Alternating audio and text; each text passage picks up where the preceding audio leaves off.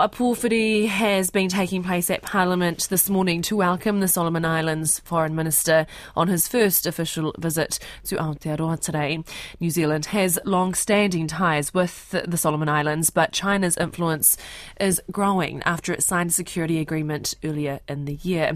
The Solomon Islands Foreign Minister Jeremiah Manele and his counterpart Nanaia Mahuta conducted a bilateral meeting this morning and have just been updating media about their discussion. Our political reporter Giles Dexter is with us with the latest. Tēnā koe, Giles, what has been happening this morning? Well, it all started off with a pōwhiri. The two shared a cordial cup of tea, and then the bilateral meeting itself took place in Parliament's Rainbow Room, which is somewhat ironic given the Solomon Islands' record on LGBT issues. There's a maximum penalty of 14 years in prison there, although it's not really enforced all that much. This was put to Nanaia Mahuta as to why the bilateral meeting took place there. She stipulated that it was the only room available.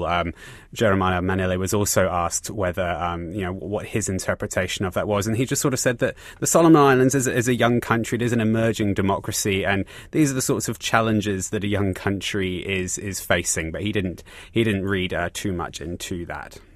There's obviously been a lot of scrutiny of Solomon Islands and its relationship with China, Giles. So what else did come out of that stand-up?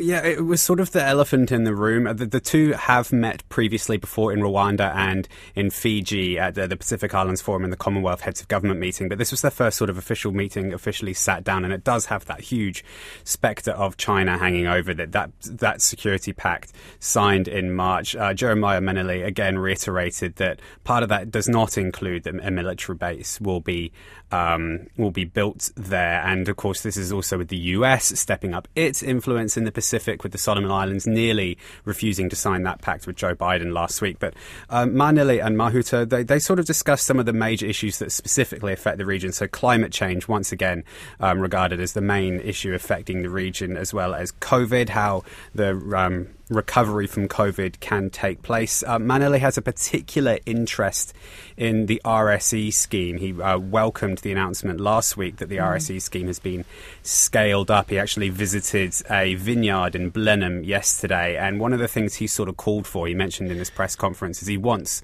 more air routes between the Solomons and New Zealand in order to allow more Solomon Islanders to come to New Zealand and work in that RSE scheme.